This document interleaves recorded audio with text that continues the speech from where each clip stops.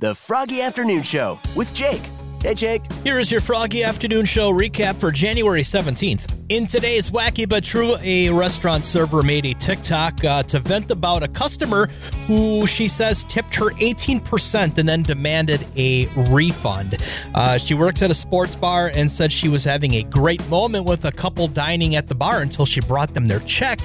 After the couple paid, they asked for a printed receipt, which she says wasn't normal since the system is automated and electronic. Upon seeing the check, the customer said, I didn't order the gratuity. She tried to explain that it was a tip that she signed off on, but the woman demanded to see the manager to get the tip removed and to ask for a 25% discount. I just don't get people sometimes.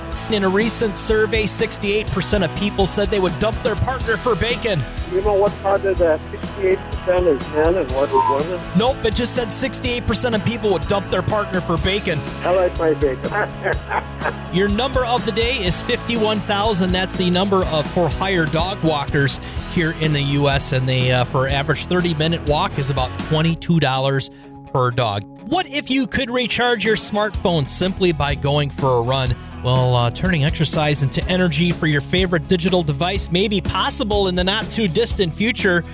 Some nano-engineers at the University of California in San Diego have developed a wearable microgrid that harvests and stores energy from sweat and movement to power small electronics. The system is made of sweat-powered biofuel cells, motion-powered devices called triboelectric generators, and energy-storing supercapacitors. I love that word. All of the parts are flexible and washable, perfect for a shirt.